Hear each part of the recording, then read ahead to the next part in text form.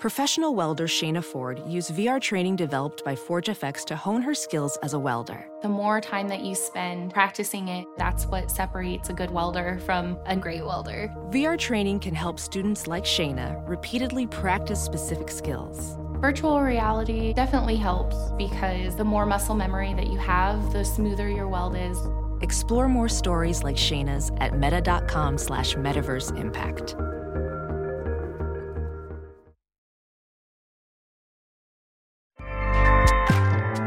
Acast powers the world's best podcasts. Here's a show that we recommend. What is The Briefing Room? It's a behind-the-scenes look at how the criminal justice system works and the lives of the people within that system. If you love true crime, well, these are the real people who do the job every day of making sure justice is served. Hi, I'm Detective Dave. I'm Detective Dan. Together, we have decades of experience in local law enforcement, a profession that we think is often misunderstood. So we're going to explore how to do it right, and we won't shy away from when it's done wrong. These are stories you'll hear nowhere else. Unique, frank, and unvarnished. From the team that brought you Small Town Dicks, this is The Briefing Room. Episode 1 drops on August 30th. We'll meet you in the briefing room. Acast helps creators launch, grow, and monetize their podcasts everywhere. Acast.com.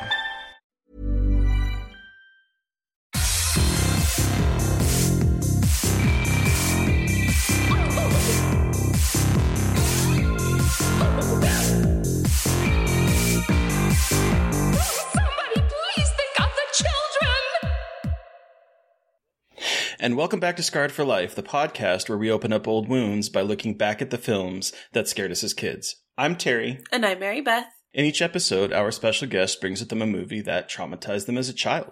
This week, our guest is J.M. Brandt, one of the writers of the new comic series, Swamp Dogs. Welcome to the show. Hi, thanks for having me.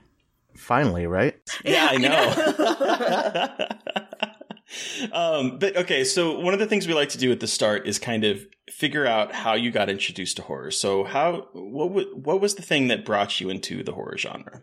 Sure. I don't want to spoil the story too much because it has to do with the movie that I brought with. But I guess my mom was my gateway drug to horror. Okay. She was a big horror fan. Her mom before her was also a horror fan, so it was sort of in the lineage. And just being negligent parents in the content that I consumed sort of led me to it. That seems to be like a trend that like we either get the parents kind of introduced us to it, or everything was like locked down, and so we found it on our own type of storylines. Right. Yeah. It's kind of It's almost like the person that's not allowed to drink before they turn 21, they go away to school and all of a sudden they become like a rager. Okay. That was me. 0.2 self. Yeah, gotcha. Yeah. That was me. My freshman year of college was woo. Yeah, there's definitely like two paths to liferdom and yeah, it's definitely, if it's verboten, I could see it being like an obsession, but no, I was indoctrinated very early. So what was your first horror movie? Was it the one we're talking about today, or was it a different one? No, I've been trying to figure out exactly what my first like beginning to end horror movie was, and I honestly couldn't tell you. I know the first one that I saw in the movie theater was Bram Stoker's Dracula. Oh, wow. The Francis Ford Coppola movie. Oh my god. Yeah, so I was like 8 at the time for that one. But I had definitely seen horror movies before that also. Wait, what a wild experience for an 8-year-old with Bram Stoker's Dracula. That's like the horniest. Yeah. That's like the horniest horror movie of all fucking time. I know. I have some very weird kinks. Thank you, Gary Oldman. Thank you, Gary Oldman. I mean, Same. if we're on the spectrum, I'm pretty straight. I'm pretty far to the end of the hetero spectrum, but I still have a soft spot / hard spot for Gary Oldman Dracula. Look, Hell yeah. Wait, which one, old or young?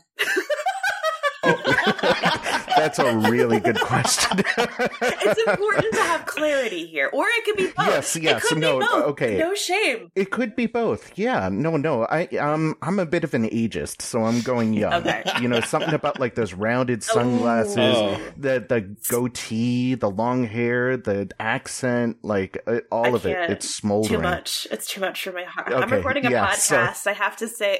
I'm not sure that I've seen all of that movie. Oh, I recommend it. I mean, it's so good. It's not what I think horror fans wanted to see, but it's kind of what we needed to see. Oh my God. It's so beautiful, and there's so much weirdness to the movie that you kind of forget over the years, like the transitions, and there's all these like weird models. And it's like it's wild. It's so campy and horny and incredible. Like it is just. I watched. So my fiance had never seen it. We watched it a couple months ago, and I hadn't watched it in a while. And I was like, "Oh my God, this movie really is so horny. This is so much." And I love it. But that's also why my parents didn't let me watch it. Of course, It was so horny. And this is blasphemy. This is not the Dracula I knew. This isn't Bela Lugosi. That was my dad. Oh no. So so I never ended up, I don't think I ever saw it. Keanu Reeves is a terrible accent, but we can get off of Bram Stoker's Dracula. I just love that movie so much. It's so good. So I am curious, because you are a writer, were you interested in horror books, or did the literature side keep up with your horror movie side? Or I want to say with the reading, it really started out with like fantasy. I kind of didn't didn't go in for books, period, until I was sort of let loose on my own in a library, and I discovered those like Dungeons and Dragons Choose Your Own Adventure books, and I was all about those. Love those ones where you had to roll dice and stuff. Yeah. That's so cool. But I mean, like, it started getting darker as time went on. I was also really into like mythology. So any book about Greek myths, Roman myths, Nordic myths, I was just all over that stuff. So don't get a nerd out about D&D and fantasy books that often, but so you said that you were interested in like the D&D Choose Your Own Adventure books. Did you ever branch out into all the like TSR Dungeons and Dragons novels? Yeah. Okay. So nerds. I'm yes, I know. No, I'm like a self-hating nerd. So I tread lightly. I got really into like pen and paper role playing around junior high. I see that. I play Dungeon World. Oh, okay. Sorry. All right. I swore off it. I haven't role played in like 25 years or something. But it's cool. It's cool again. Just like, it's I know. Cool. It's cool. It's so funny that like it's cool now to play our thing. I know. I have so many friends that are just trying to rope me in. They're like, check this one out. Like, this might be more your speed. And then I have a cousin who's famous for his sort of outsider weirdo art stuff, who got into it recently and started trying to get me into it. So we'll see. I have a feeling it's going to come back. But to answer your question, Terry, I was into the TSR books. I started with some Dragonlance books, and then Dragonlance. But then here's where horror comes back around. I got really into Ravenloft. Yes. And so I was all about role playing Ravenloft. Me too. I bought all the Ravenloft books. Me too. I had that fake tarot deck Ravenloft, and I would read people's fortunes in junior high using those, and and just from age 12 to 14, it was all the Ravenloft novels. Hell yeah, I read all of those Ravenloft novels. I would voraciously dive into them and then go to the bookstore and get another one. I love those books so much. I haven't read them since I was a kid, but There was a good number of them. Mm-hmm. I feel like maybe a dozen or so. Probably. Sounds about right. Okay. Yeah. I'm looking it up right now. Boy. They might be garbage. I haven't. I still have one or two. I haven't reread them in a long time. I'm pretty sure they were garbage, but they were entertaining for me. Like I was a huge into like all that shit. Dragonlance was my favorite. I still have like a soft spot for Dragonlance. And then, but I dipped into Forgotten Realms. Ravenloft was my whole thing once I realized that there was like a horror thing that was both fantasy and horror. Like, boom. Yeah. Perfect. Yeah. Yeah. I always felt like maybe you could tell somebody's personality based on which module they like to play or live in. And, so me, it was Ravenloft, and I was kind of like, not to shit on you or anything, but I was kind of very anti-Dragonlance, even though there were some really good stories that came out of it, but it just seemed too stereotypical, and even then I was very self-conscious about the way that I portrayed myself, so I was like, oh, I'm like the D&D hipster, I like Dark Sun, I like Ravenloft. Oh, Dark Sun was great. I'm to play. interested in Spelljammer, you know. Yeah. What did I know? Well, I will say that for me, the Dragonlance books started and stopped with Tracy Hickman and Margaret Weiss. Like those, the spring, winter, those ones, and the ones surrounding that initial group of people, I was all about. And then after that, I was like, I'm done. I don't want any of this other stuff. The one that made a real impact on me was, I can't remember his name now, but it's like the most famous wizard in all of Dragonlance. Yes, and it was like the book of his life. Yep. That one really stuck with me, and I remember that being sort of my favorite out of all of them. He was my favorite character. He was the one that I loved the most, and he was a really deep character. He was. Or at least that novel made him very deep and gave him layers that I wasn't expecting out of something so dragons and armor and swords, just generic high fantasy tropes, right? Yeah, absolutely. It absolutely is. But it was like scratching that itch when I was a young kid for sure. Okay. Yeah. But I feel like we could talk about this and Mary Beth's just like, yep, this is the thing. I'll talk about whatever you want to talk about. You guys want to talk basketball? I can do that too. Oh, I don't know anything about sports ball. I watched. Both of you shook your head at the same time. I watched a basketball documentary yesterday, so that was fun. There you go. Okay, what documentary? Malice at the Palace. It was about Malice at the Palace. Oh God! Right. Okay. Yeah, that is bananas. It was bananas. Like, I haven't watched any of the documentaries, but I was there. Like, I watched it on TV. I watched it happen. It was pretty crazy. Well, you really can't talk about anything. But we're getting off track. Yeah. We're getting off track. Okay, where were we? So, when you were a kid, and did horror movies scare you? Yeah. Oh, yeah. Yes. I've become really jaded over time. Okay. It is really, really rare for something to scare me now, and I feel like part of the reason I consume as much horror as I do is sort of chasing that dragon. Right? That's like the holy grail, is like the movie that can scare JM. But yes, movies would scare me. Horror movies would scare me. I was an easily scared child, even though I loved horror. So a lot of the fantasy movies I grew up with in the 80s would scare the shit out of me too. Labyrinth scared me. Dark Crystal scared me. Return to Oz scared me. Oh, yeah. Like, well, I mean, like that shit freaked me out when I watched it for the first time in my late 20s. Right.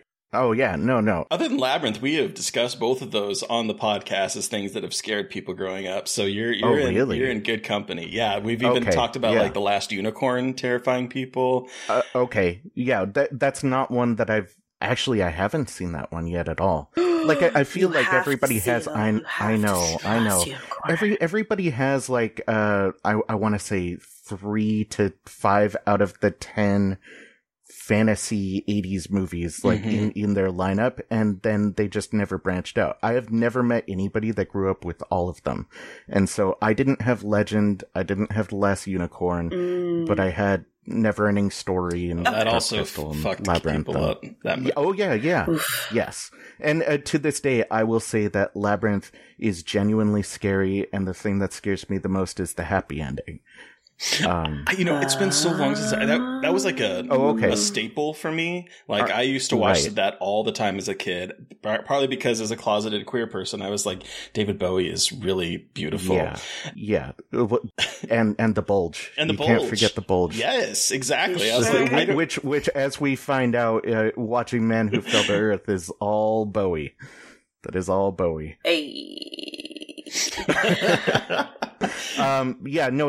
Labyrinth, at the very end, spoiler alert for 35-year-old movie, she's in a mirror talking about how much she misses everybody, and all the puppets start coming one by one into the mirror, and then she goes like, well, how am I going to find you? And she turns around and they're all in her room. I still find that horrifying. That is kind of horrifying. There were a bunch of weird, freaky Muppets in my room. That I'd be like, get the fuck out. I didn't want to have anything to do with you in the first place. Get the fuck away from me. Yeah, exactly. But yeah, so in answer to your question, yes, I did get scared by horror movies, very much. Okay, and so then you also said that you're jaded now, which we can both relate to, and that it's sort of like the holy grail of finding the movie that would scare JM. So what is the last movie that has done that to you? The last movie that I had to turn on the lights for was The Orphanage. Okay. I was watching it alone in my apartment, probably like 2007 or so. Yep. And, I couldn't get through the whole movie in the dark alone. I went to go see that in the movie theater with my brother, and I bawled like a baby in that movie. It's heartbreaking. It's so heartbreaking. It's genuinely a masterpiece. It's beautiful. It's terrifying. It's terribly sad. Have you seen it, Mary Beth? I haven't. So good. Oh, it's so good. It gets 5 JM stars. So hell yeah, it's worth checking out. But yeah, so that's the last one. Okay. Oh, wow. So it's been a while. Yeah. Wow. Yeah. And considering I've seen 1,000+ horror movies, it's really tough to come by. Okay. So I also have a question, because this movie gets brought up an awful lot. So I'm curious, have you seen Terrified? Not Terrifier, but Terrified. No, I haven't. Oh, you should go watch that one. Go watch. That's on Shudder. Okay. It's on Shudder. If you have Shudder, you should. It's on. I do have Shudder. It's on there. Right. It's Argentinian, I think. Yeah. It's probably one of the few movies that, as an adult, has rocked me to my core. So, be curious to see if that one affected you at all. Consider it done. That's my homework for this month, and I will let you know. So, Jam, then what draws you to the horror genre now as an adult? That's a really good question. I actually earlier today went to the movie theater for the 3rd time since the pandemic started. What'd you see? And I saw X. God damn it! Everyone's fucking seen X before me. I'm sorry. I'm very excited to see it. Okay. I'm very. It was good.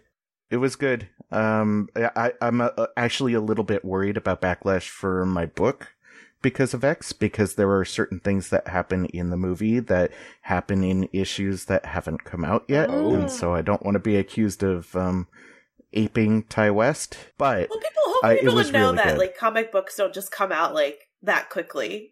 It wasn't like yeah, we're not South Park or anything, right? Yeah, we're not just scanning the headlines for yeah, or we just feed a bunch of speed to our artists and get to work. It was really good though. So it got me thinking about what draws me to horror in the first place, and it is. I have this weird philosophy that people should expose themselves to whatever they feel capable of exposing themselves to. It goes back to smoking way too much weed as a teenager and having this mystical revelation that we're all sense reporters for some cosmic consciousness. I know, right? Fuck yeah. That's incredible. Yeah, so I have the stomach for it, and so it is something that I will expose myself to. For the greater benefit of everybody. Hell yeah. Huh. Yeah. Wow. That's a cool response. Bet you weren't expecting that answer. No. I wasn't. And I'm glad you gave it to. That's very different than anything we've heard before, and I love that. That's so cool. Mm-hmm. Well, thanks. Yeah. Thanks. It's just, it's really fun. I took some classes on horror in college and read some philosophy of horror. And the idea is that the appeal of horror is that you're in a safe space and it allows you to envision this like the most gnarly, visceral version of the id that you could possibly have in a safe zone. And I subscribe to that, I want to see what it looks like for somebody to be chopped into a million pieces, but not actually have it happen because I have a heart. So yeah, it's always funny. Like my coworkers will be surprised that I get queasy at the sight of real blood, and I don't like any of that kind of stuff, but I will gladly go see someone get chopped up. Right. I have the same problem. I can't watch war movies. And people are like, what the fuck, you love horror movies? I'm like, it's so different, though. Like, it's so different. Yeah. It's just like because the war movies are more real to me in my head. And it's not the same. It sounds bizarre, but it's very different in my brain in terms of that kind of violence and gore. Yeah. I'm morbidly curious about true crime stuff. My wife is all about it, but she can't sit down to watch a horror movie for the life of her. She gets way too like grossed out by all of it. But these true life accounts of, cult rapes and bizarre, ghastly murders and stuff. And she's into it. And I'm like, this is terrible. Like, why do you want to hear about these people that have been abused and mutilated? And that doesn't appeal to me. One of my friends is the same exact way. She does not like horror movies at all. She refuses to go see them, but she has no problem listening to true crime podcasts, digging into serial killers. She is like an encyclopedia of serial killer knowledge. And I'm just like, you don't like horror. Right. Yeah, it's crazy. I did actually, sort of breaking my rule a little bit. I read, the comic book bio of Ed Gein, like last week. So shout out to that. It's really good. Okay. Yeah. I'm a big fan of Eric Powell, the artist and co-writer of it. I didn't know that they had a comic book of Ed Gein's biography. Yeah, it's God, what is it called? I think it's called Did You Hear About Eddie Gein, or Did You Hear What Eddie Gein Did? And it's written by Eric Powell, who's famous for a book called The Goon, and co-written by a true crime author who had written like the definitive Ed Harold Gein Schechter. book. Yeah. Did you hear what Eddie Gein done? Yes. Yeah, because Harold Schechter wrote really a book about like him. I think he wrote a book about him. Oh, this is cool. Right. I hadn't heard of this before. Yeah. Eric Powell's probably, not to dunk on my artist or anything, but I think Eric Powell might be the best interior comic artist of all time. Hell yeah. You brought up comics. How did you get introduced to like writing? How did you get interested in doing either writing for comic books or just writing, period? Right. That's a good question. Honestly, I don't know. It's something that I think I had wanted to do for a very long time. When I was in school and stuff, I was always encouraged by teachers about my imagination, about my ability to tell a story, about my ability to think up things that, I guess didn't occur or happen in real life. And so it was a mixture of that, like that kind of encouragement, you should be a writer, and also reading stuff that I didn't like and wanting to do better than that. And as far as comics in general, I found comics at a very early age and was super obsessed with them and ducked in and out of being a comic book fan, and went through my not all comics have to be about superheroes renaissance at one point, and just discovered a whole lot of amazing stuff and fell back into it. And then also realized that superhero comics can be done right. Like they don't have to be commercials for action figures. Like you can tell amazing stories, even when dealing with spandex. So I went through a very similar transformation where like I didn't like comic books because I didn't want to. I was like, I have to read everything to know everything that's going on with. It's like so daunting to get caught up with like Spider-Man and Superman. And then I kind of, this is so cheesy, but when the the Christopher Nolan Batman movies came out, I was like, I want to read these comics, and found out that there were one-off series that, like, if you just knew who Batman was, you could kind of read them and you didn't have to be well-versed. And that's so cool. Right. Like, yeah, such a cool focus. There's so many cool comic books out there. And I also just, I love comic books that aren't superhero. And there's so much out there that, again, I didn't know about until I found my local comic book store. But there's some really cool stuff. Like, yeah, holy there's shit. Really cool stuff. Yeah, I'm constantly in awe. Like, what are some of your favorites right now that you're reading or have read that, like, really impressed you? Ooh, that's a good question. I'm not reading a whole bunch of current stuff right now. Just because I'm reading stuff for inspiration. Yeah. I am sort of catching up on my Marvel right now. I'm going through, like the whole X-Men and associated X-Men stuff, using Marvel Unlimited. So I think I'm like 4 or 5 months behind. Okay. Then I just relatively recently got into Junji Ito. So I've been devouring his stuff. Yeah. And, I know. And I had friends for years telling me, oh, you need to read this Junji Ito stuff. And it just was on my to-do list and I never got around to it. And now I'm mad at younger me for waiting that long. So that's really fantastic. And, you know what? I feel like I'm going to leave people out, but I've really been enjoying Barbaric, is a comic book that I'm enjoying.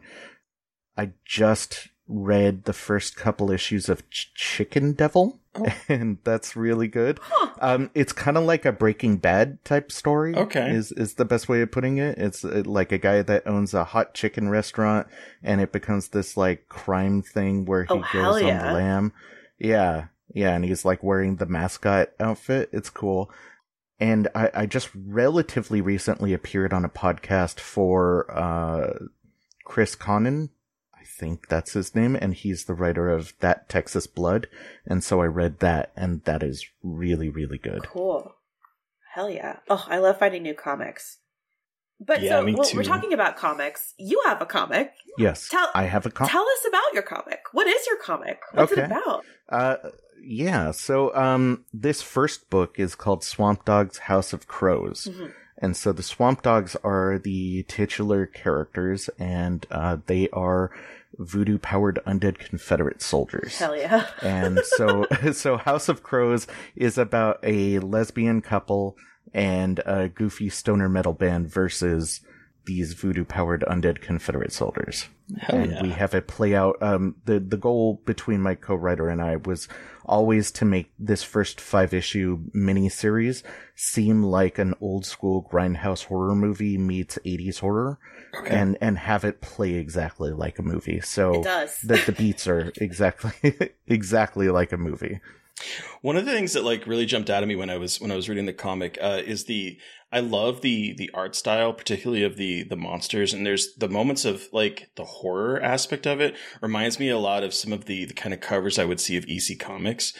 There's something about the design. Like there's a moment in the first issue where a man comes across like the boneyard, and there's like a close up on his face, and he looks like he could have fit in one of those EC Comics. And I love that kind of art because it brings me back some little bit of nostalgia, but in a way that feels modern. Oh, totally. Yeah. Kuber Ball, our artist, who's also working on a Vampirella book, so he can do Pretty Women and Gore.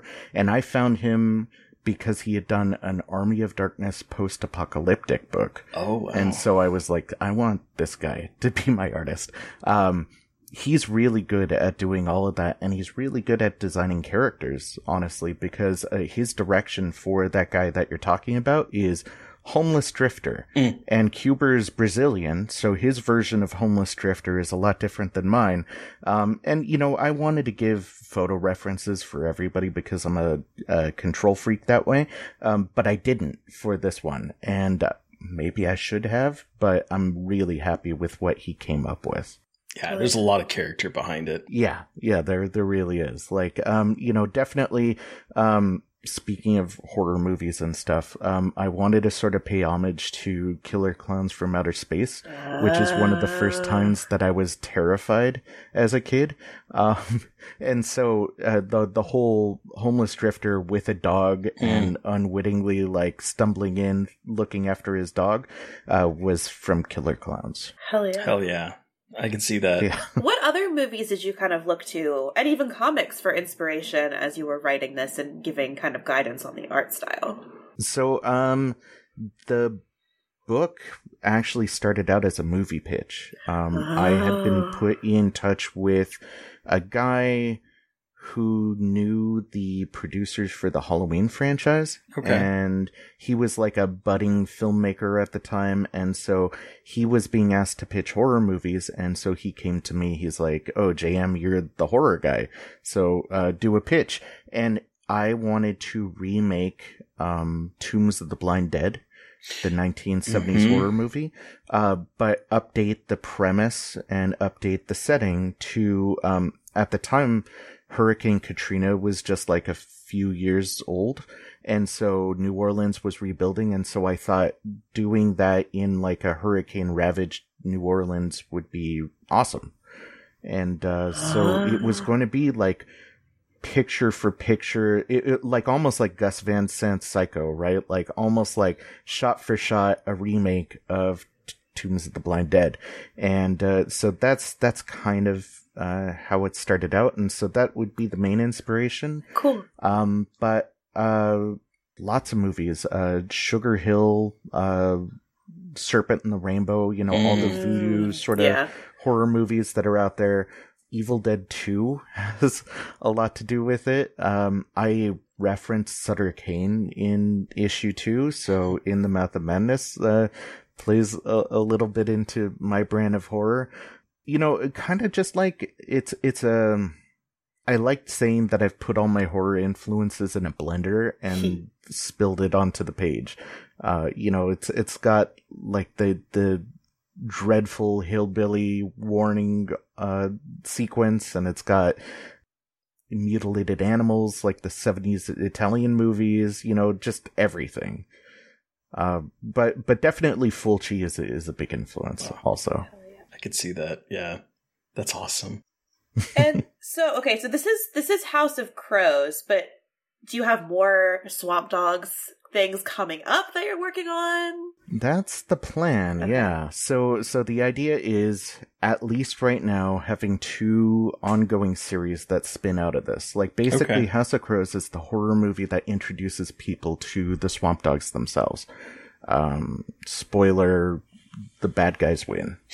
Like, I can't picture a good story where it's like the good guys win in 5 issues against, you know, liches with voodoo powers. Right. So, things don't go very well for the entire world, with the Swamp Dogs. And so spinning out of that, is something called Pets Unleashed, which is sort of like near future.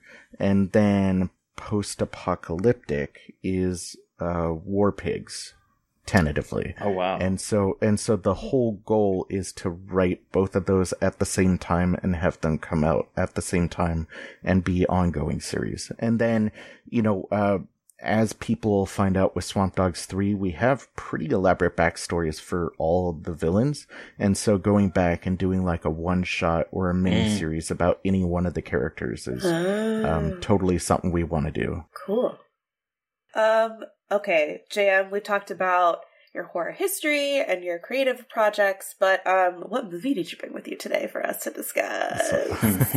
Yes. Yeah, let's get to the meat, huh? I brought John Carpenter's 1982 masterpiece, The Thing. Yes. So, we'll read a quick synopsis. A research team in Antarctica is hunted by a shape-shifting alien that assumes the appearance of its victims. Bum, bum, bum. Bum, bum, bum. Okay, so JM, take us back. When did you see this movie? How did you see this movie? Why is it your Scarred for Life pick? Give us your horror story. Okay, horror story. Yes, so my mother went into labor with me watching The Thing in the movie theater. What? Like in July of 1982. Yeah, she was in the theater and went into labor with me and got terrified that she was the thing. And oh my God. Yeah, and so the rest is history. And so that was always sort of a running joke in the family, is like, oh, JM, he's the thing, right? You know, like, and so they would talk about it, but they didn't want to say too much because it's a fucking terrifying movie full of horrible shit that children should never be exposed to. And so they didn't want to say anything about it other than like, oh yeah, like The Thing, it was about aliens being inside of people. And, so that's the joke. So, it had these really ominous overtones for me growing up because, you know, it was sort of this taboo subject that they would always bring up over and over again and joke about over and over again. And so when I was finally old enough, I don't know if it was them that showed it to me or me that watched it on my own and finally felt like, okay, let's see what it is that they're talking about. But yeah, I finally watched it and it was so much more frightening than I thought any horror movie could be, and to this day is one of the top 3 most frightening horror movies I've ever seen, I think. And I grew up watching Big Trouble in Little China on repeat, but didn't really watch like all that much more of Kurt Russell or John Carpenter for that matter. Never really got into like The Escape from New York or LA or, you know, either of those. And so just seeing Kurt Russell and John Carpenter in this different light was just eye-opening for me too. How old Do you remember were you? how old she? Oh, one brain cell, Terry. I want to say I was probably 10 or 11 when I saw it. Yeah. Were there specific things that you remember, like, really, really terrifying? I mean, there's so many moments in this movie. That there's so many things. But was it like the special effects that got you, or? Oh yeah. Well, I mean, it's so much of everything, right? Like, you know, I have a real place in my heart for John Carpenter and his movies, but if I'm being honest about like directorial skill, it's almost like he had one of those, have you guys seen the comedy Old School? Yeah. Like, okay, so do you know the moment where they're trying to get their fraternity, legalized, and Will Ferrell goes up for the speech and debate and just kind of blacks out and has a fugue state and just does the best oration speech of all time? I kind of feel like that is John Carpenter's fugue moment because like as much as I enjoy his movies, this is on a whole other level of directing and editing and everything that he just never hit ever again. So everything about this movie is scary. The music is scary. The cinematography is scary. The pacing is scary. The setting is scary. The special effects are beyond scary. But I think as a kid, for me, what it was there were all these horror movies that I had seen, and based on budget or based on imagination limits or wanting to stay under a certain rating, they never went all the way there, in air quotes.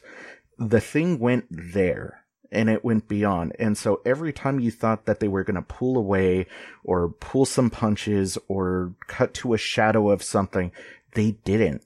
And the special effects rose to the occasion of allowing them to go there. And I think that's what really did it for me. Was just like the most twisted, fucked up shit that you could think of about aliens, exist. And, you know, just refreshing myself for this podcast, I was watching it and I still got gotten by the autopsy, or sorry, not the autopsy, but the paddles moment.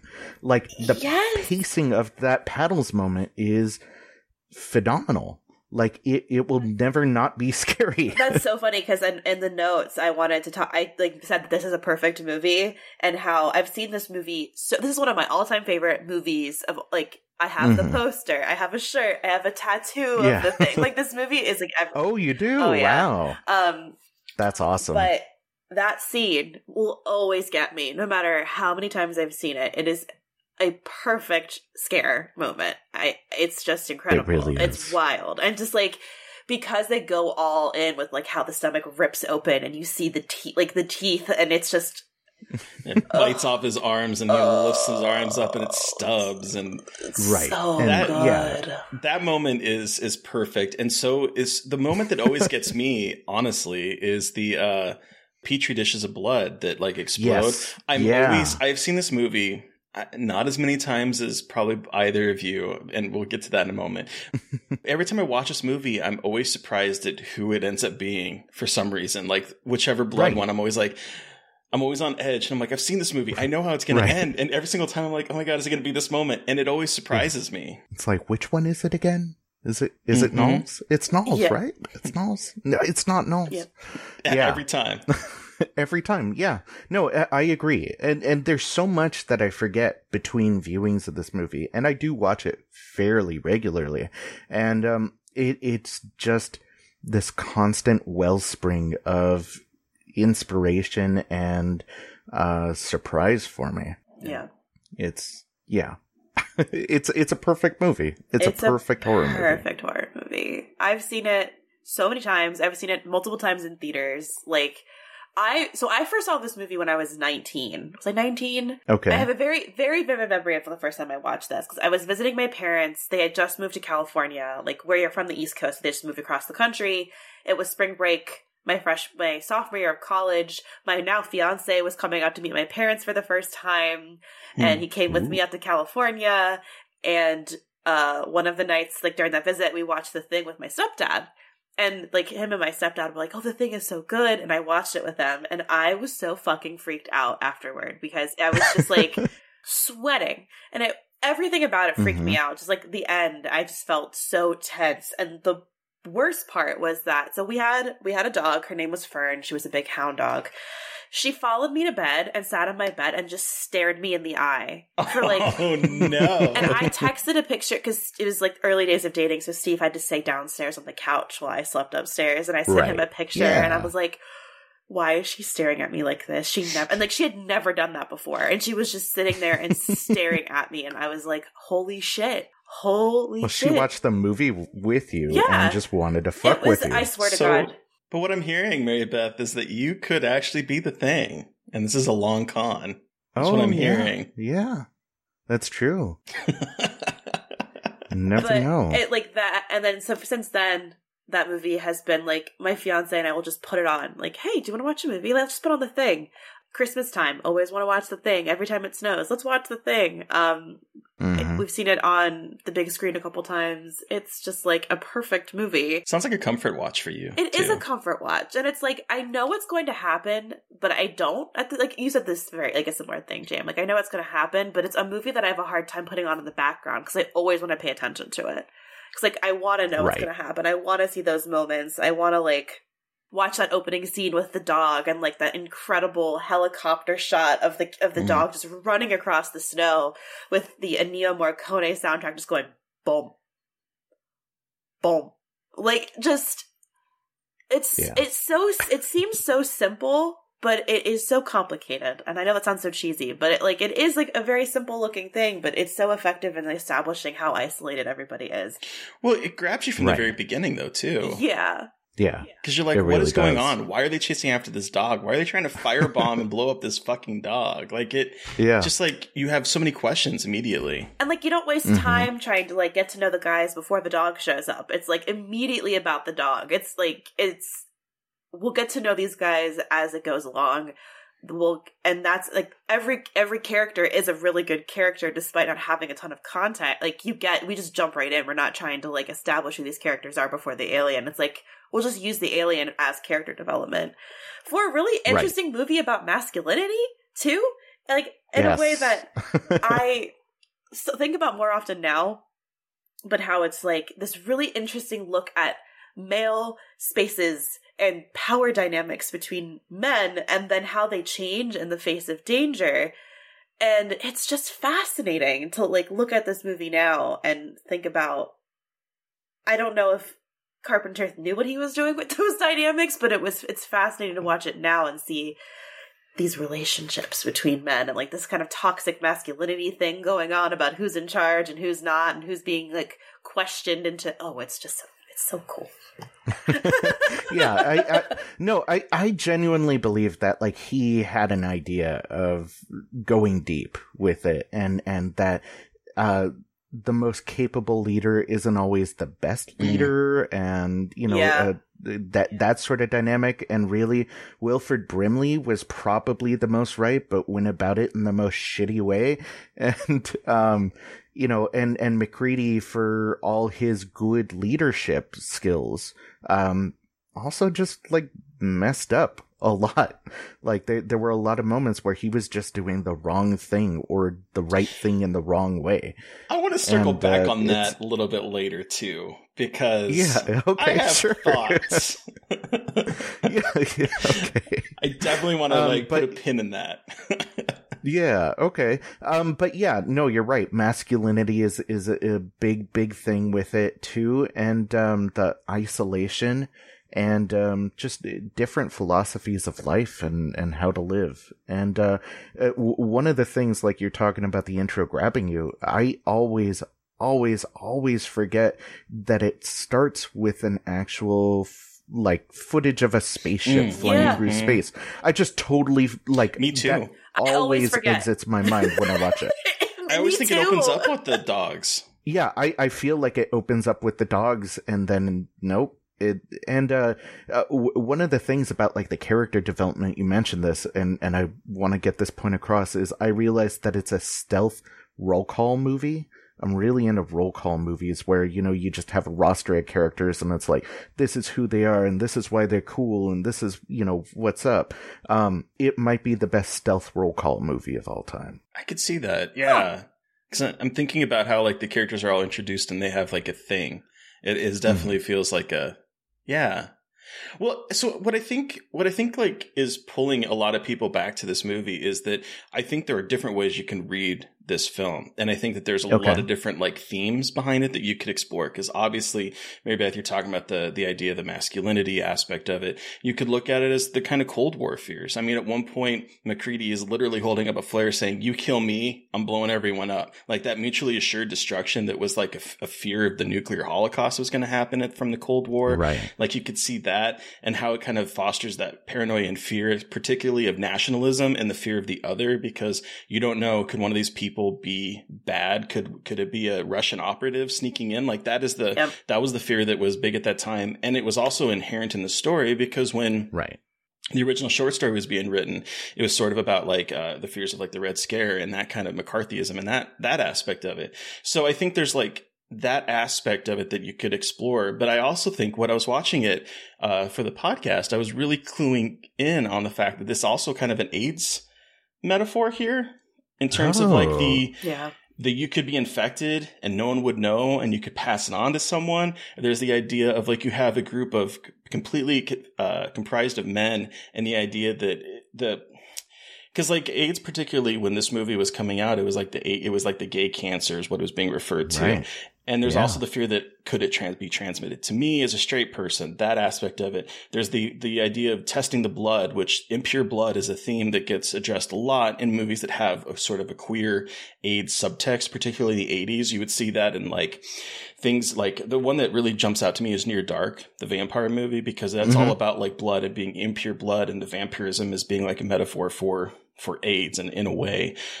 So like I'm seeing that now, and I'm like seeing all this sort of like fear of like either like the homosexuality or also of like AIDS kind of manifesting in this small group, which was coming out at the perfect time for that to be a fear that a lot of people seem to have, unfortunately. Yeah. 100%. So I know that I'm wearing headphones, but can you see my ears bleeding? Because you just blew my mind. I've never once thought about it as an AIDS corollary, and you're totally right. It's I'm stunned.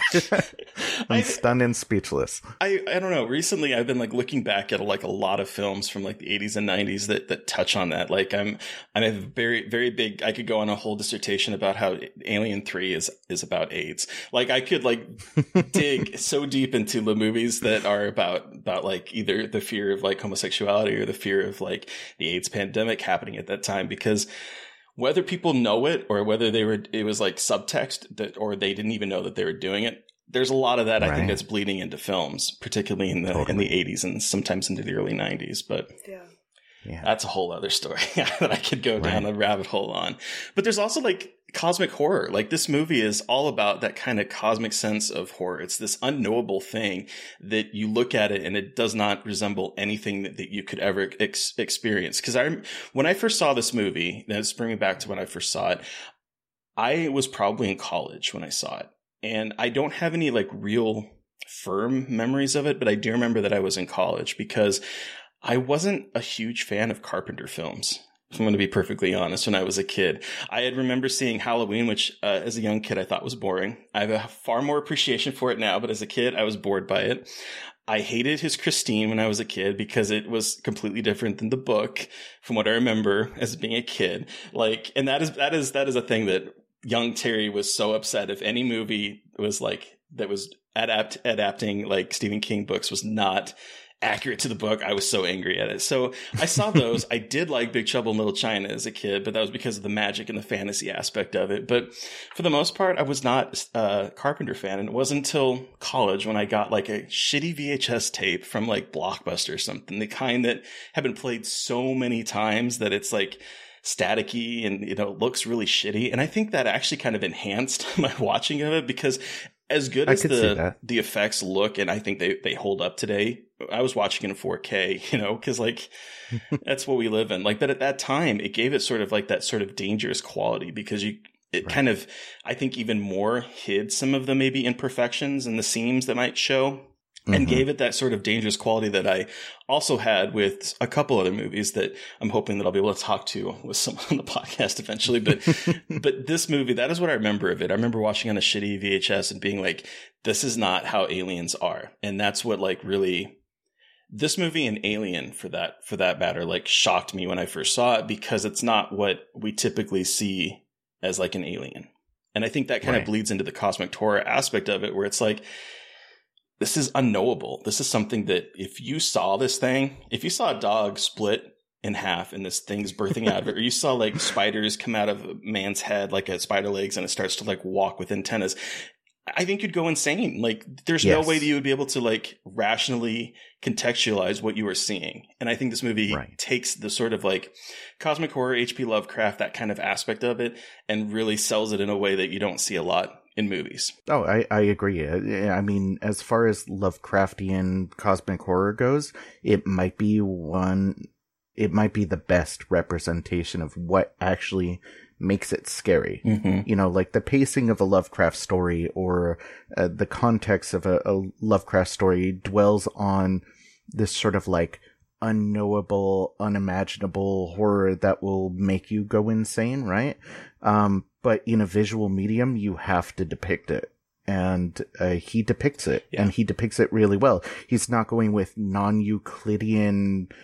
How did Lovecraft describe it? Yeah, like non-Euclidean geometry. Right. You know, all these codes that writers can do, right? When I write my own prose and it's not accompanied by comic panels, it's the same way. You use a lot of this like ineffable language to describe something that can't be described, and they did a phenomenal job of it. And it begs the question: what do these aliens look like in their natural form? Right? Like, is there a natural form? Like, are they just walking around as imitations of other stuff that they've, you know, all the defense mechanisms that they have, the tendrils, the legs, were they co-opted from other beings that they infected in centuries past? That's what has like really recently fucked me up with this movie is like, well, they were on a spaceship, so they had to have some kind of form or consciousness. So are they an alien that is just a consciousness, or like a bacterial microbial thing that has a wider consciousness? I don't know. And it always messes with my head because you don't know, and you kind of have to think about it. But it's like, what do they look like? Is there a form, or is it something much more like weird and not unknowable and hard to understand in our own understanding of the universe and what it means to be like alive and a being? Right. Yeah. Well, let me do one more for you, Mary Beth. Who says it was their ship? What?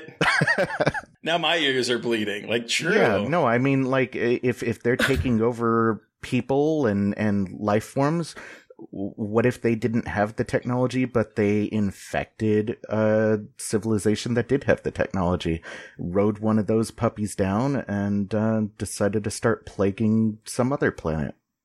There might be nothing technological or intelligent about this species whatsoever, and it's just all predatory instinct to replicate. Wow. What the fuck? Wow.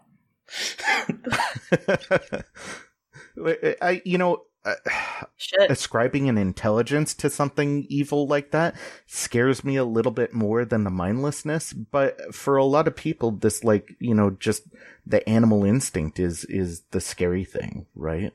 Like, that you can't reason with it because it doesn't have any intention. It's just all pure animal will. Yeah. Yeah. Fuck. Wow. Sorry. I was like, where do I go from there? Well, I do think that... To bed. I do think that we need to... Exactly, yeah, where the dog is staring at you. I do think that, with the effects and stuff, we do need to give a shout out to Rob Bottin. Oh my god, yeah. Who I believe, if I did the math correctly, was 22 when he did this movie. Oh, shit. For this movie. So you're telling me my life is a sham? Yes. Because, like, I don't think at 82 I'm going to be able to do anything as great as that. I know, 22. And, I mean, by 22, he had worked on King Kong. He worked on Star Wars. He worked on Piranha, The Fog, Airplane, The Howling, and then The Thing at 22. It's insane. He's doing The Thing.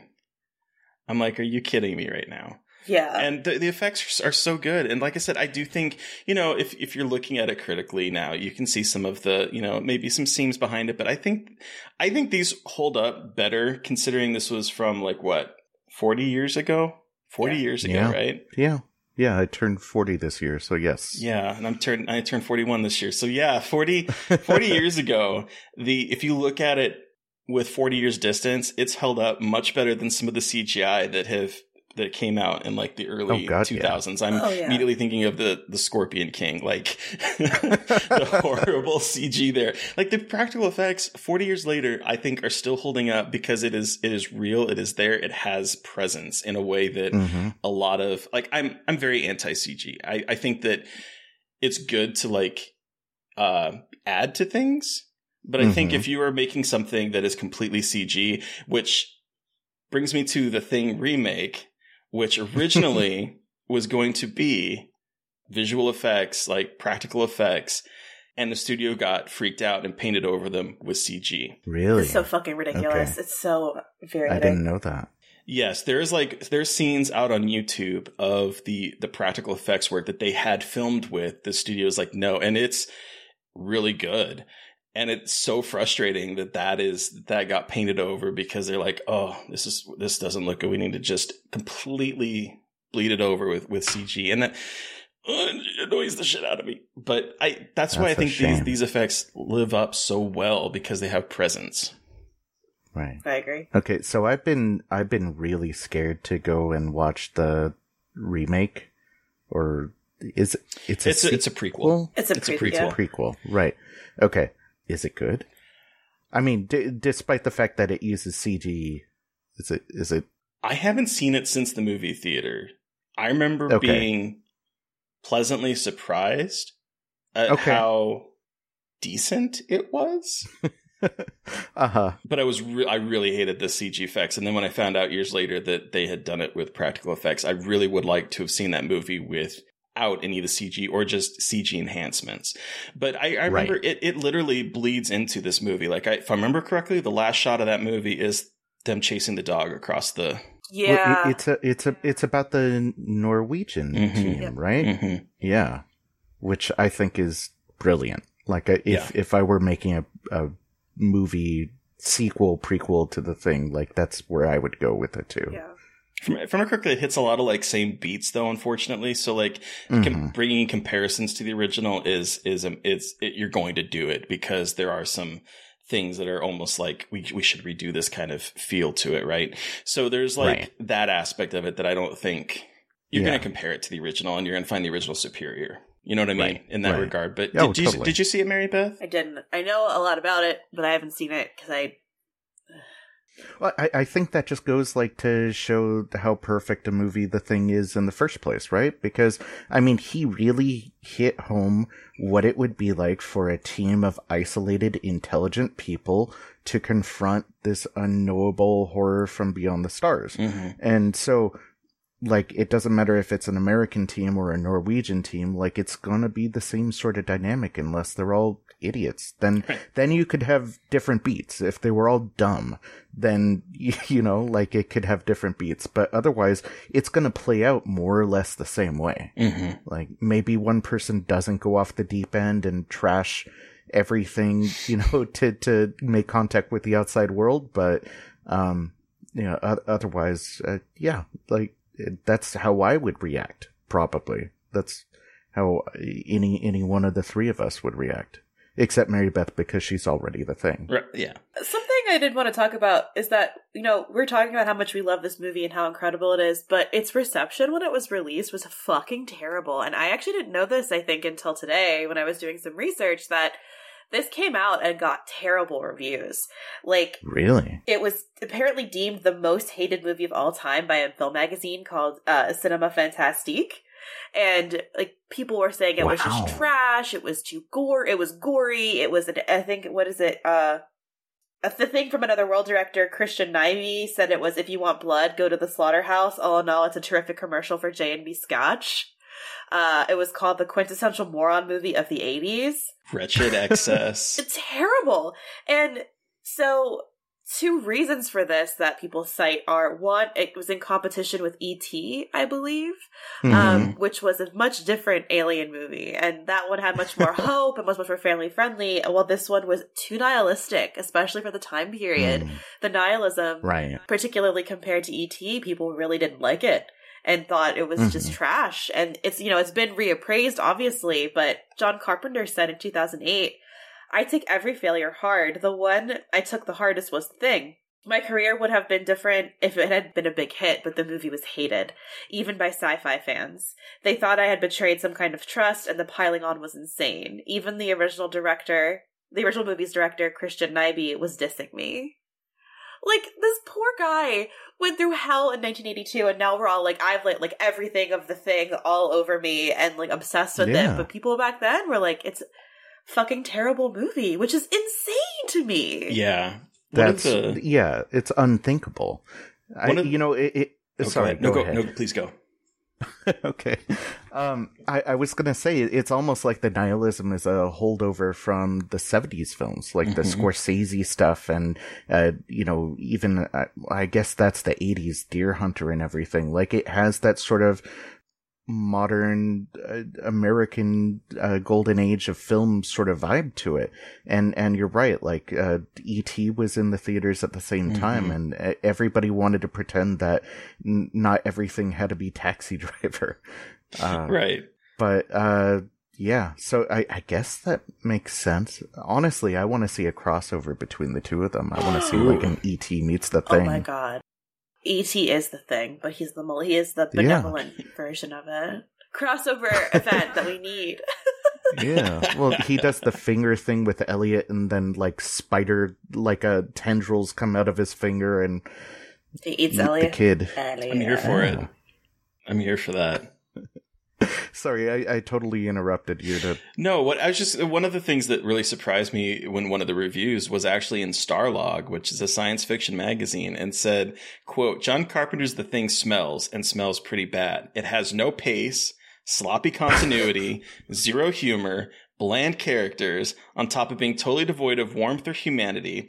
It's my contention that John Carpenter was never meant to direct a science fiction horror movie. Here's some things he'd be better suited to direct. Traffic accidents, train wrecks, and public floggings. In Starlog, that is the review. Are they watching the same movie? That's what I have to ask. Like, the pacing is bad for a horror movie? This movie is perfectly paced. It does not waste a single second. No. And it's a 2-hour movie, but it doesn't waste a single second. Right. Somehow it manages to encapsulate, like, the claustrophobia of being in a station together, but also the wilderness and the expanse of the Antarctic region at the same time. Yeah, what are these people smoking? How can I avoid it? Seriously. But, like, in talking about this kind of, the way the thing was received, like, what the hell movie is going to have this kind of reception, like, that we've seen that we're like, this is terrible, and it's going to, like, I'm so curious what, like, the cinema landscape and, like, the classics are going to be in, like, 30 years when we're older. Okay. Like, isn't that wild to think about? Can I post a contender? Yes. My number one contender for the movie that was panned the most, that I think will be beloved and viewed as a film classic from here till eternity, is Flying Lotus.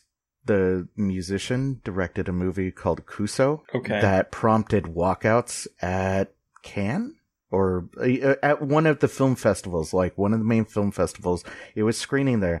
It's a Shudder exclusive. Yes. Like, Shudder obtained it exclusively.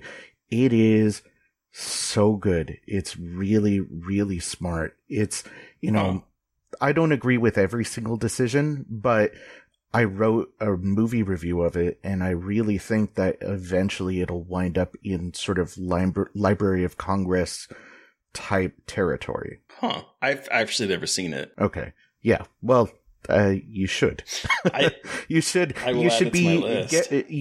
ready to be grossed out, because it grosses out me. That's what I've heard. I've heard it's gnarly. Yeah. Well, I mean, at the time he was, like, very much in the Adult Swim crowd. Yeah. And the Tim and Eric type crowd. And so there's a lot of that, meets David Lynch, meets, it's Cronenberg, Lynch, and Adult Swim, all in one cringy, really interesting horror movie. Huh. Well, I mean, you're saying that it grosses out people, but that's pretty much like the reception to this movie. I do think this movie came out at the wrong time. Like, I feel like if this movie came out maybe 5 years later, it would have been like a critical smash, because I think once we got into the 80s, and we had, like, a lot of the visual effects, there's a lot of really goopy shit that was happening in the 80s that I think this movie, like, just was it released too soon, I guess. Well, I mean, something had to start it, right? Yeah. I mean, this could arguably be the thing that brought over sort of that Italian splatter sentiment to American horror. Yeah. Carpenter's a student of the game, definitely. Yeah.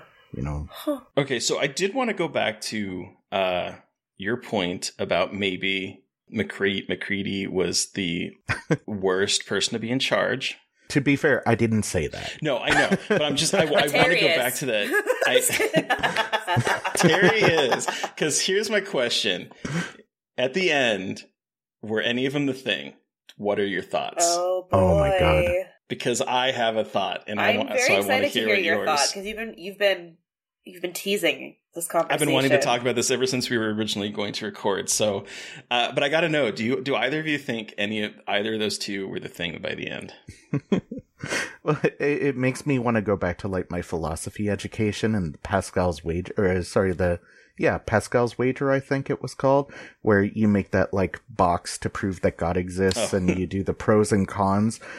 I like not knowing. I like the Schrodinger's cat approach, where they, like, the only thing that I can definitively say is they're not both the Thing, right? Yeah. That's the only thing that we know, because otherwise they'd be talking to each other in, like, T-Rex howls. Can you imagine an ending to the movie where they're just like... Honestly, though, I would be like, that's the perfect way to end this fucking movie. Like, that's incredible. No notes. That's how the remake ends. No, I'm kidding. I wish. Yeah, no, I mean, I want to say that John Carpenter doesn't even think one way or the other about it, and that he wanted to keep everybody hanging. And I'm perfectly content to be hanging. What about you, Mary Beth? So I I don't think either of them are the thing. Okay. I've thought about this a lot, and I've waffled back and forth. Like, I always like, oh, it's definitely Childs. And then I interviewed Keith David, and he said he wasn't, which I know means nothing, but like hearing that from him, I was like, right. Well, I'm gonna have to take this into account because he played the character. But I don't think either of them are. I think it's just like a fucked up thing where they both just kind of freeze or get burned to death out there. Terry, but now I need to hear what you think. I'm very excited. Well, here's the thing. It ultimately doesn't really matter, like you both are kind of saying, because the idea is regardless of whether any of them are, the thing has already won. They don't distrust each other, and they're basically going to sit there until they freeze to death. Like it's a nihilistic ending. Fear has won, paranoia has won, the Cold War is over, and we both lost. Like that is kind of the way this movie ends. And so it doesn't really matter who the thing is, but MacReady is the thing. And this is why. Oh, okay. Okay. It doesn't matter, but this is why. So I thought about this the last time I was watching this because, all right, there's the kind of iconic scene where he is sitting there and he's talking to his like tape recorder, right? And he says, nobody trusts anybody now, or we're all very tired. That speech, right?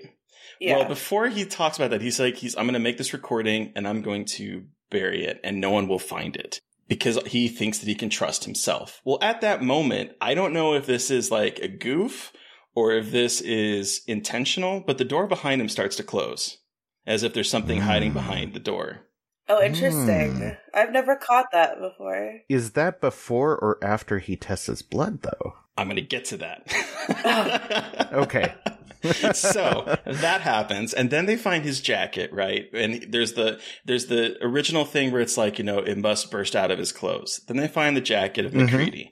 All right, so you could think that like someone is trying to make people believe that it's MacReady and throw the scent off. However, when MacReady stands there and he's ready to blow up everything, it is mutually assured destruction as a way of like trying to make people believe that he is actually a good person, that he is not the thing. Because if he thinks that if he is the thing, he's not going to want to kill himself, and he thinks that's going to stop it. It doesn't, but what it does is the guy having a heart attack who ends up being the thing, because the thing is doing that kind of, as long as one of us can get out, we're going to be okay. And so the person does the heart attack, he gets the thing chopped into him. All of a sudden, people are like a little bit less suspicious of MacReady, and then he does the blood test. And throughout this, before that, people are saying, we don't even know if this blood test is going to work. And we have no reason to believe that this blood test is going to work. So what does it do? One of the blood explodes. Why does one of the blood explode? Because if that person is the thing, red herring. Then it's a red herring, and no one's going to believe the MacReady because his thing is singed. Everyone else's is singed. And who knows how many of them could be the thing, because I don't think the blood test meant anything. And it was another way of throwing off the people from focusing on MacReady. Right. Wait, but then why did it explode? Then why did the blood explode? Because the thing is sentient. I think the thing is sentient, and it knows. Okay. Oh, it knows when to explode. Oh. I'm going to do this so that people know that MacReady can't possibly be the thing because it didn't do anything to him. Interesting. It's like a spanakopita or a baklava of a movie, isn't it? Just layers upon layers. And there's two other things I want to bring up. Oh my God. There's two moments. One, I've thought about this a whole lot since we originally were going to record. One is that, is it Fuchs? Fuchs? Is that his name? Fuchs. Fuchs. Yeah, He mentions that everyone should prepare their own meals because a sliver of this thing could infect someone. So he's saying that we need to eat out of cans. We need to not eat together. So there's that point. And then the second point is MacReady says that this thing wants to just be frozen again, wait out until rescue, and continue its assimilation of Earth. Those two things figure into the finale because what happens? MacReady is drinking his scotch and he hands it over to Childs. And after Childs drinks it, which again, a sliver of this thing could infect someone, and MacReady was just drinking from it, hands it over to Childs, and then laughs when Childs takes a drink. There's that. And what does he do? What does he say? He's like, I guess we should just wait out and see what's going to happen. Why does he want to do that? Because he's going to freeze himself and be rescued because he is the thing. Okay. And see here, I view it as a happy ending. Oh. Because I believe that it's not ideal conditions for the thing freezing itself. And I don't actually think the thing wants to freeze itself again and just wait until rescue.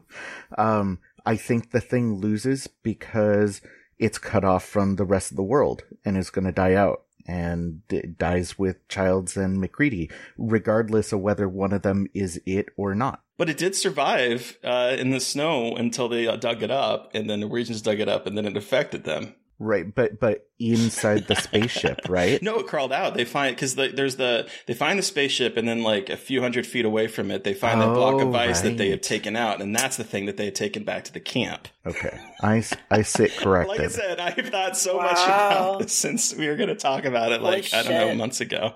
Yeah. So there's my conspiracy theory deep dive that Terry went a little crazy doing. Hell yeah. You have that like a Charlie Day chart behind you. It's definitely like a look at this chart, guys. The conspiracy goes all the way to the top. Like that is totally Yeah. So there you go. Okay. I like it. I like it. I like just theorizing about it. Yeah, me too. And I just really hope that nobody involved with it that actually had a hand in the decision making process has a resolved answer. Yeah. Either that or I kind of hope that there was like a Who Shot Mr. Burns type scenario where they filmed multiple different possibilities and kept it a surprise. And it wasn't Maggie at the very end. Right. Exactly. Yeah. Or like Clue, where there's like so many different endings that they had filmed. It could be this, or it could be this, or it could be this. Right. Yeah. No, I would pay so much money to watch like alternate versions of the ending of this. Oh, me too. But anyway, it doesn't really matter. Like, it's fun to talk about. It's fun to like think who it could be and like try to pinpoint things. But ultimately, it's material. Right. But I'm glad that the space in between us planning to originally record and us actually recording afforded you all this like conspiracy nut time. It's very exciting. I didn't know any of this, so this is very fun to know that this has just been sitting in Terry's head for months. Weeks, it's just been stewing, just sprung it on you. It has. My board is like even more. It's like even more red lines drawing it. Yeah, it's just increased over the last few months. Well, do we want to wrap this up and give the thing our rating out of 5? Sounds good to me. All right, Terry. Well, speaking of exploding petri dishes, Terry, how many exploding petri dishes out of 5 do you give the thing? I give it 1. Because there was only one? I'm kidding. I'm kidding. I was waiting for my best reaction. Imagine. That would be so fun. I'm always hoping that one day it'll be real. Like, you'll be typing it up and then you'll be like, I actually hated it. No, I think we've all said this. I'm pretty sure I know what everyone's rating is in this, to be perfectly honest. It's 5. This movie, I think, is perfect. It captures the feeling of isolation, of paranoia, of the idea that you really can't trust the people you're around in some cases. Like there's that fear that I think it taps into, that primal fear that we all have, that maybe this person that we're living with doesn't have my best interest at heart. Like there's that kind of primal aspect that I think it really taps into. There's so many different themes that I think this movie you could analyze this film through, and I think that makes it really special. The special effects are fantastic. It's 5. Like there's no beating around the bush for that. Give me 5 exploding petri dishes that are not real, like that are just proving that McCready is not the thing. Anyway, Mary Beth, what about you? How many exploding petri dishes? Obviously, gonna give it a 5. This is my all-time favorite movie. I can watch it anytime, all the time. I've seen it so many times. It's incredible. I have a tattoo of it. It's just everything to me. I love this movie so much. We've said it all, but this movie is just a masterpiece. It will scare me no matter what. It is so beautifully done. And also I didn't mention this, but my friend did a hilarious Kurt Russell costume for this movie in the middle of the summer, and he wore he had a Jane Bisiach in a full snowsuit, and as the night went forward, he stripped off pieces because he was sweating his ass off in my house. It didn't have air conditioning. So nice. This movie is just like a part of every, Steve and I say, somebody got to the blood all the time. All-time favorite line of any movie when they find the blood is gone. It's just like, this movie is just like a part of my brain, and it is incredible. Nice. Did your friend have the hat? He did have the fucking hat. He had the fucking hat. Oh, nice. It was and that was like he was like, I can't do this costume without the hat. He made a flamethrower out of cardboard that he had on his back. Like, it was incredible. He had the hat. That's amazing. The best part. Oh God, we didn't even fucking talk about the hat. That's it. That's hat. It's the best thing that's ever happened to me. It's a pretty good anyway, hat. JM, you have the final word. How many exploding petri dishes out of 5 do you give the thing? You know what? It's I mean, it's like you said. It might be the best horror movie ever made, and so it's 5. It's infinity petri dishes. Just forever. Lovecraftian amount of petri dishes. Just yeah, it's a non-Euclidean amount of petri dishes. I love that. Well, thank you so much for joining us, JM, to talk about this movie and allowing me to go off on my crazy tangents. Where can our listeners find you, and what do you have that you'd like to share? Okay, so what I would like to share is issue 2, as of the recording of this podcast, is out in stores. Swamp Dog's House of Crows from Black Caravan and Scout Comics. Issue 3 will be released tentatively April 27th. Nice. So as of right now, I think you can still kind of pre-order it with your local comic shop. If you're having a hard time hunting it down, you can go to swampdogscomic.com or scoutcomics.com, and we have physical copies and digital copies. You can find me at MRJMBRANDT on Twitter. That's Mr. JM Brandt, or at j.m.brandt on Instagram, or at Swamp Dogs Comic on Instagram. Sweet. And now's the perfect time to get caught up, just in time for issue 3 to come out. And we will have listeners will have all of this information in our show notes, so you can go take a look at the comics out on the websites and all that kind of fun stuff. Perfect. Sounds good.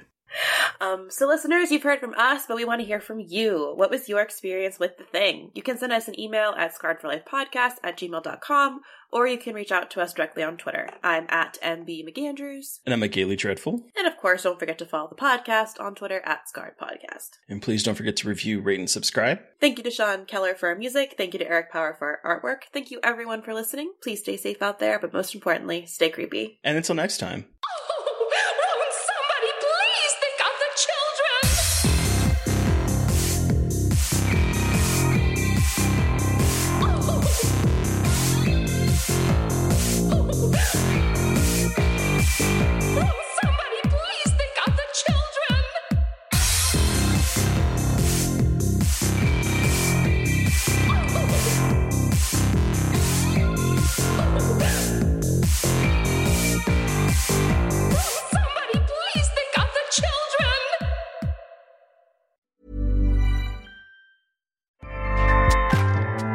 Acast powers the world's best podcasts. Here's a show that we recommend. What is The Briefing Room? It's a behind-the-scenes look at how the criminal justice system works and the lives of the people within that system. If you love true crime, well, these are the real people who do the job every day of making sure justice is served. Hi, I'm Detective Dave. I'm Detective Dan. Together we have decades of experience in local law enforcement, a profession that we think is often misunderstood. So we're going to explore how to do it right, and we won't shy away from when it's done wrong. These are stories you'll hear nowhere else. Unique, frank, and unvarnished. From the team that brought you Small Town Dicks, this is The Briefing Room. Episode 1 drops on August 30th. We'll meet you in the briefing room. Acast helps creators launch, grow, and monetize their podcasts everywhere. Acast.com.